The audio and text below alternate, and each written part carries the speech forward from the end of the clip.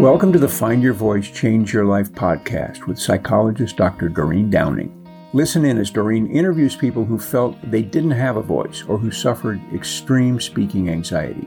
You'll hear stories about how they struggled to speak up, what they did to find their authentic voice, and the confidence they now feel to speak up and make an impact. If you want to get started right away to find your voice, download Doreen's free 7-step guide to fearless speaking at doreen7steps.com. And now, here is Doreen. Hi, I'm Dr. Doreen Downing. And what I love about doing this podcast is that I get to interview amazing people who have such wonderful stories about struggle and about finding their voice. And oftentimes it's early in life because we come into this environment called life and we're surrounded by families, by parents who sometimes don't really mirror back to us the kind of brilliance that we are gifted with as soon as we enter into this world. Today, I get to interview, and you'll have to tell me how to pronounce your last name, Ray. Bercier. Ray Bercier. Isn't that wonderful? And is that a French name? It is, yes. Mm-hmm. And you're from Canada. I am, Northern Ontario. So welcome today. And let me just tell the audience a little bit about you, that you gave me some information. From the age of 5 and for the next 20 plus years, Ray struggled through severe anxiety and depression before starting his journey of overcoming his struggles. And Ray is now a father, an author, a podcaster, and a mentor. That has got to be a story, Ray. I can't wait to get into the details here. His goal is to help transform the lives and impact the worlds of, you say 11 million people. That's what you have a goal, 11 million people. Oh, well, with podcasting and authoring and teaching children, I just feel like the ripples are going to be going out and out. So let me finish this up. He primarily works with parents or soon to be parents. Captivate featured his podcast From Surviving to Thriving only 6 weeks after launching. That's you just must have stepped into the world of possibility, and the potential within just exploded is what it feels like. But that's for later in our podcast. Hello, Ray. Hi, I'm honored and grateful to be here. Thank you for allowing me to share space with you. Yes. Well, as I mentioned in the beginning today, oftentimes we arrive into the world and it's not the best of circumstances. And I think that has something to do with your early experience in trying to find your voice. Can we start there? Sure. It's the reason I'm here. My journey started at 5 years old when I first experienced my first PTSD moment. It was a really rough time. From then on, by the age of 8, I had experienced more trauma within the family, more abuse, more struggles. And my journey was cemented at that point for the next 20 some years. So it was a long, tough time of just living in survival mode, struggling to the next day, hoping things would get better. And from there, it took a SWAT team busting down the wrong apartment door to really wake me up at the age of 25, to be able to realize that I was sick and tired of going through these struggles, always waiting for change to come, change never coming, and that something had to happen in order to be able to get more out of this life. And that's the moment that things really started to change. Great. Well, until we get to that moment, I want listeners to understand a little bit more. You mentioned 5. What exactly did you experience at 5? So at 5 years old, there was an incident at my grandfather's camp. My mother and my father, it was my grandfather's or my father's side of the family. We would always, congregate to the camp during the summers to, hang out, go swimming and that stuff. There was an incident there where my mother caused a scene. And basically from that point on, we left that camp and my family was never the same. My father got exiled from his family because he stuck by my mother. And there was a lot of struggles, a lot of really bad things just happened from there.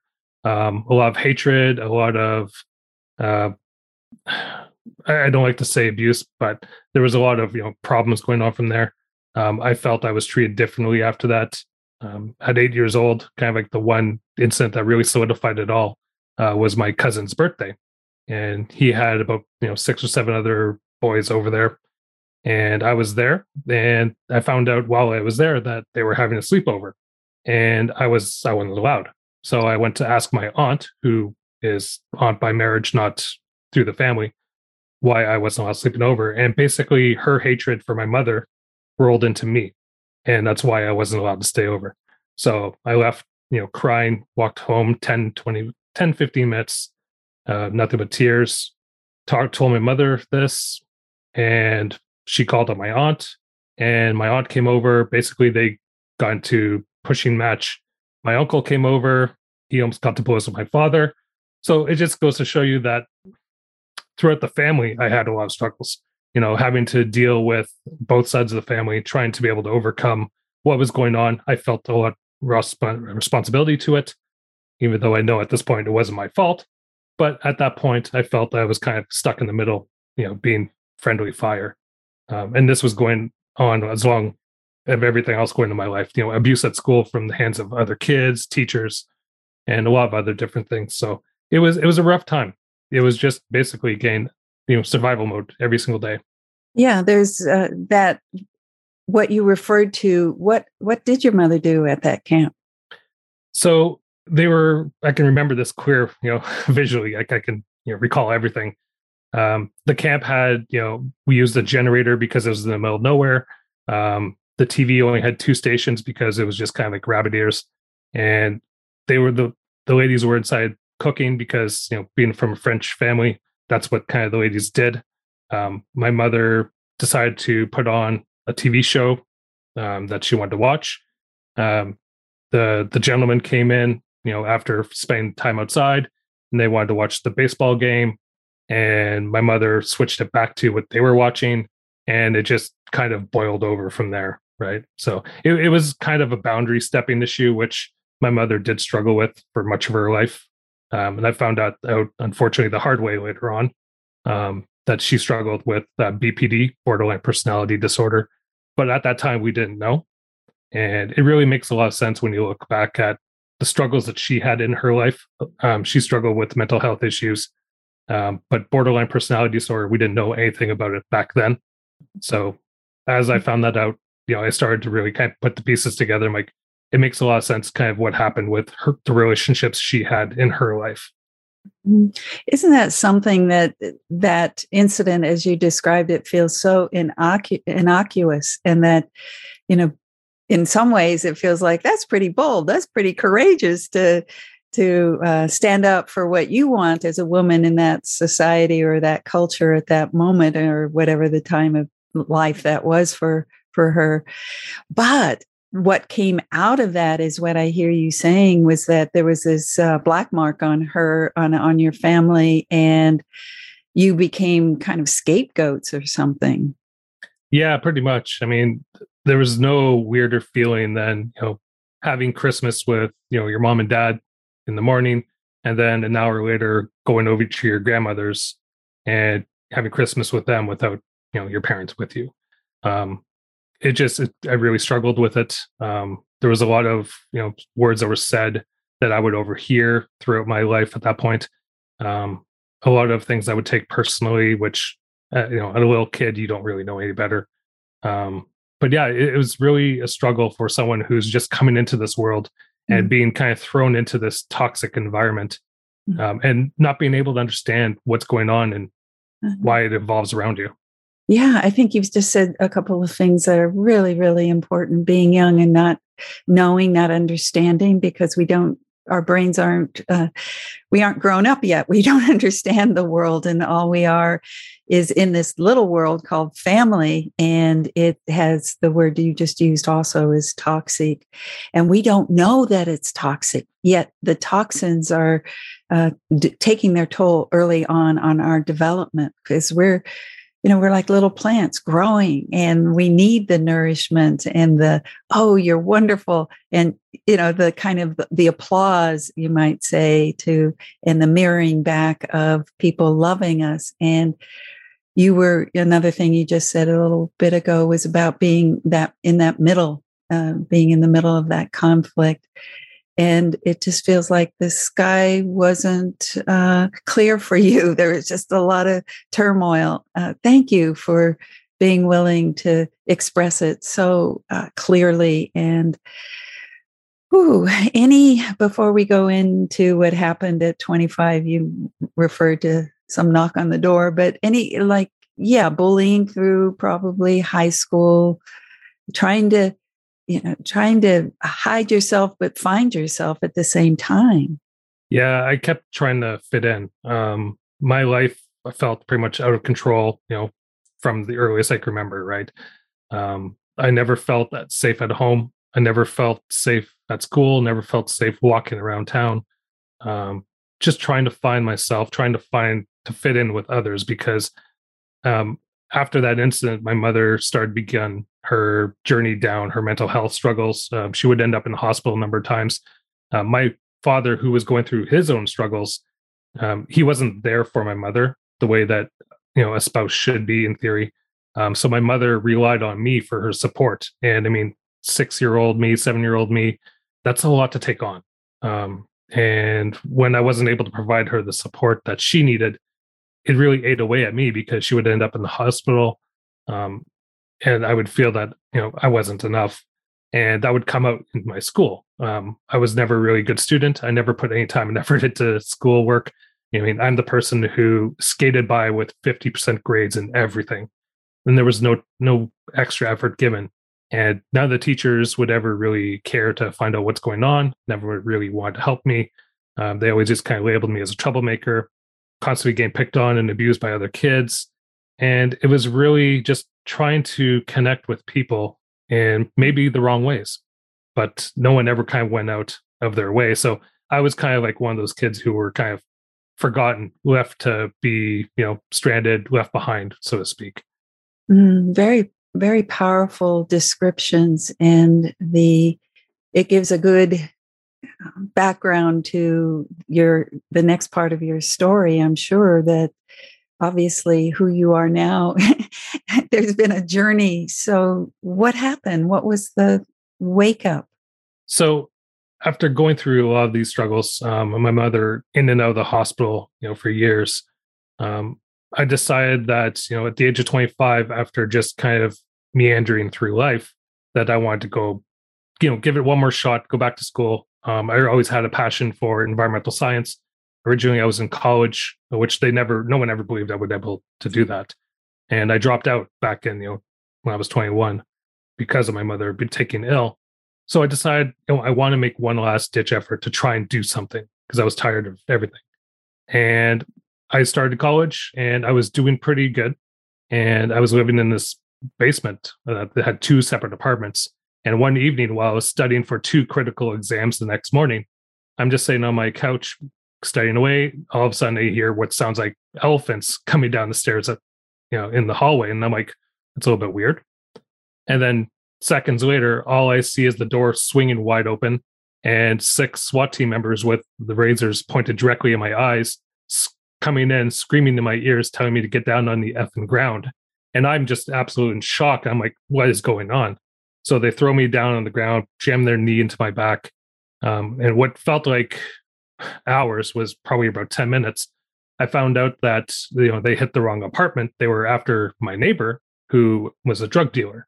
Mm-hmm. And so they demolished my apartment looking for him. And then when they realized, that they hit the wrong place, they're like, oh, well, sorry.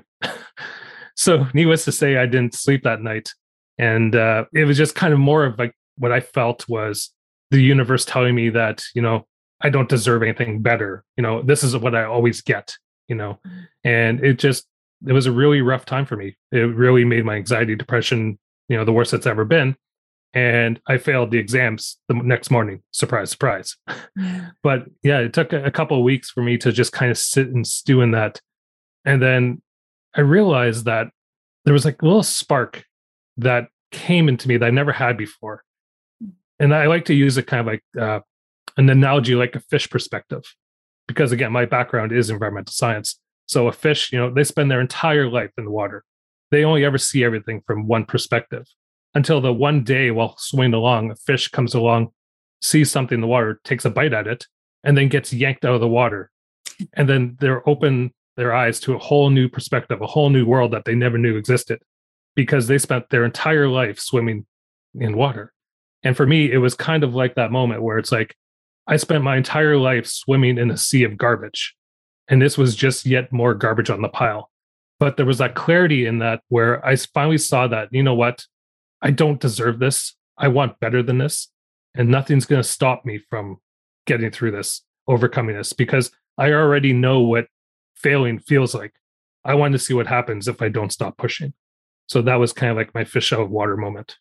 Oh, yes. Well, you must have naturally picked environmental science for a reason. I know that when we first started our conversation today, I didn't remember that was what you do. And I started talking about we come into an environment. And so this all fits. It feels like, yes, something about you being in a certain kind of environment and how that affects you. And yet, which I believe and which I'm sure you do too, there's something inside each one of us, a spark. And I think that whatever you studied in environmental science woke up that thought that you've just shared with us, that you've been in a certain kind of environment, but there are other environments we just need to pop out. I have a quick story about that too. My mom was depressed and we lived with my grandmother, and inside the house, it was dark and depressing. And my grandmother on the outside had gardens, flowers, gladiolas, roses, and there were birds. And so that sense of those two environments, as you just described them, there's the one inside the house and the one in the garden. And I had that sense, that there's something beautiful just on the other side of the door. Where am I going to stay? Where am I going to spend my life? And how I'm going to help people go from darkness to the garden. So I think you and I have similar kind of desire for people to be the more that they are. So talk a little bit more about then your journey coming out and saying, oh, world, hello, a whole new world, shining, shimmering, splendid is what, one of the Disney movies talks about. Yeah, definitely. It was quite the journey. It took a long time. It wasn't obviously a race. It wasn't, Rome wasn't built in a day. But yeah, I started to realize that, over time, we came into this world, as a pristine environment. Our ecosystem was a blank slate, and the first people to kind of set foot within our ecosystem were our parents. And they taught us, through their actions, their inactions, through their words. And we learned all of this through osmosis. And whether it was right or wrong doesn't mean anything, but we learned what they thought was best for us. And over time, more people kind of threw their takes in on it. And that really started to build up kind of the operating system that we run through life. And for me, my operating system was, like I always like to refer, a sea of garbage. How can you see outside of the water if you never are pulled out of it? And for me, it was just nothing but garbage. So as I got that clarity, I started to see that there was more there, that I wanted to aim for more. So I went ahead and I graduated college, which was, amazing to begin with because no one ever thought I would do that. But I wanted to take it further. So I ended up going to university. So I ended up completing my bachelor's in environmental science, which was the biggest achievement of my life. It was one of those things where it was like a big, F you, for lack of better terms, to the people who said, I would never amount to anything, the people who just kind of gave up on me, never bothered. And it was a great feeling being able to achieve such an amazing thing. But I realized afterwards that it left me empty, and I couldn't understand why. And eventually I would find out that I put so much emphasis on the result that I didn't pay attention to the journey, because our life is only ever lived in the journey. And when you get to a destination, there's always going to be another destination, right? So I put so much attachment to that destination. After that, it was just like, now what? It left me wanting more. It left me puzzled as to why I feel so empty inside. And a lot of it, I thought, had to do with that garbage that I was swimming in. And it really was, because a lot of the expectations that I learned as a kid, learned through growing up, was that, if you get this, then you get that. If you reach this pinnacle, then you can be happy. If you can achieve this goal, then you can be happy. When that's the completely wrong way to approach life. You have to be able to give yourself that satisfaction of along the journey, being able to enjoy the journey rather than focus on the destination, because the destination will always be like a moving goalpost. The only place we ever have our life is in the journey. So being able to grow and feel the satisfaction, feel the joy and the happiness in the growth, that can happen every single day. You don't have to put that off until one day. Yes. And your explanation of it and the way that you're talking about it, I think, is way deeper than just the quote that we often see online. Life is about the journey, not the destination. But the way you just explained it in your own experience, I think, really makes it come alive and more believable. Thank you. No problem. And again, it was a really long journey because I was still struggling with a lot. By the time I finished, university, my marriage that I was in, we were really struggling. It was a toxic marriage, right? We had a lot of problems. And by this time, we found out that we were conceiving, and it was a really rough time, both for my wife and I. And there was one February, cold Canadian February winter day where I had just finished university and I just finished work. So I was gone all day, and it was like 9 p.m. at night. I go to start my car and like minus 40 degrees Celsius, and it just barely started. And I just sat there and I'm like, I'm going home to the same toxicity that I felt like I had lived through my entire life. And I didn't want that for my child. I told myself when I was a kid that I didn't want, if I was ever to bring a kid into this world, I wouldn't want them to go through what I went through. And no matter how much, growing and healing I did to that point in my life, there was still a lot that I needed to do.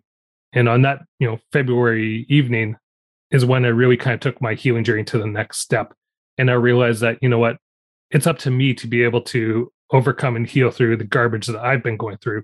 So that way I can protect her from not being able to be subjected to the same type of toxicity that I always grew up and lived through. Oh, the spirit of protection and guidance and mentoring feels like it's just been woken up in that moment. And it's interesting how children motivate us to go further in what we can offer them. So in moving forward then, and however you've become the coach, I see in the background there, Empower Up. Yeah. Tell us about that.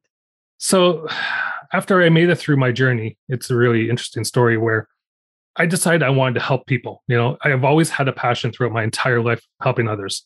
I helped my mother, and that really started with her throughout my entire childhood. And I've always wanted to be able to assist others, but I never knew how. And after I finally made it through all my garbage, and I finally made it through, the anxiety, depression, the low self-esteem, self-worth, self-validation, I wanted to give back because I knew there were others out there like me who had gone through their life swimming in that sea of garbage and may not have had the support that they needed when they were kids or when they were teens that I needed.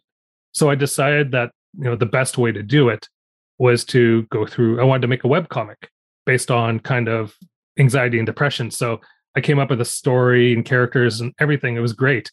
The biggest problem was that I couldn't draw my way out of a wet paper bag. I had zero artistic skills, never put any effort into it. And I like to joke that I failed finger painting in kindergarten. That's how bad my skills were. So I was really upset as I went through this because my art skill wasn't matching the story that I wanted to tell to be able to help others. And after 29 strips of the comic, I decided to just give up on it. But the important lesson here that I learned and I want to share is that it doesn't matter if you give up on something and pivot, because what you don't give up on is the dream and the dream of helping others. And that's what I never gave up on. Just because the webcomic wasn't working for me, I decided I wanted to do something different.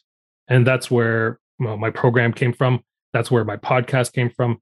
Everything that I'm doing now is because I didn't give up on the dream. It doesn't mean you can't give up on something that's not working, especially when it comes to, relationships. If you're in a bad relationship, if you're in an abusive relationship, there's nothing wrong with getting out. You're not giving up on the relationship. What you're not giving up on is the dream of having a relationship that provides you what you need. So that's where all this came from. It all started from, a really horrible art-filled webcomic that I drew.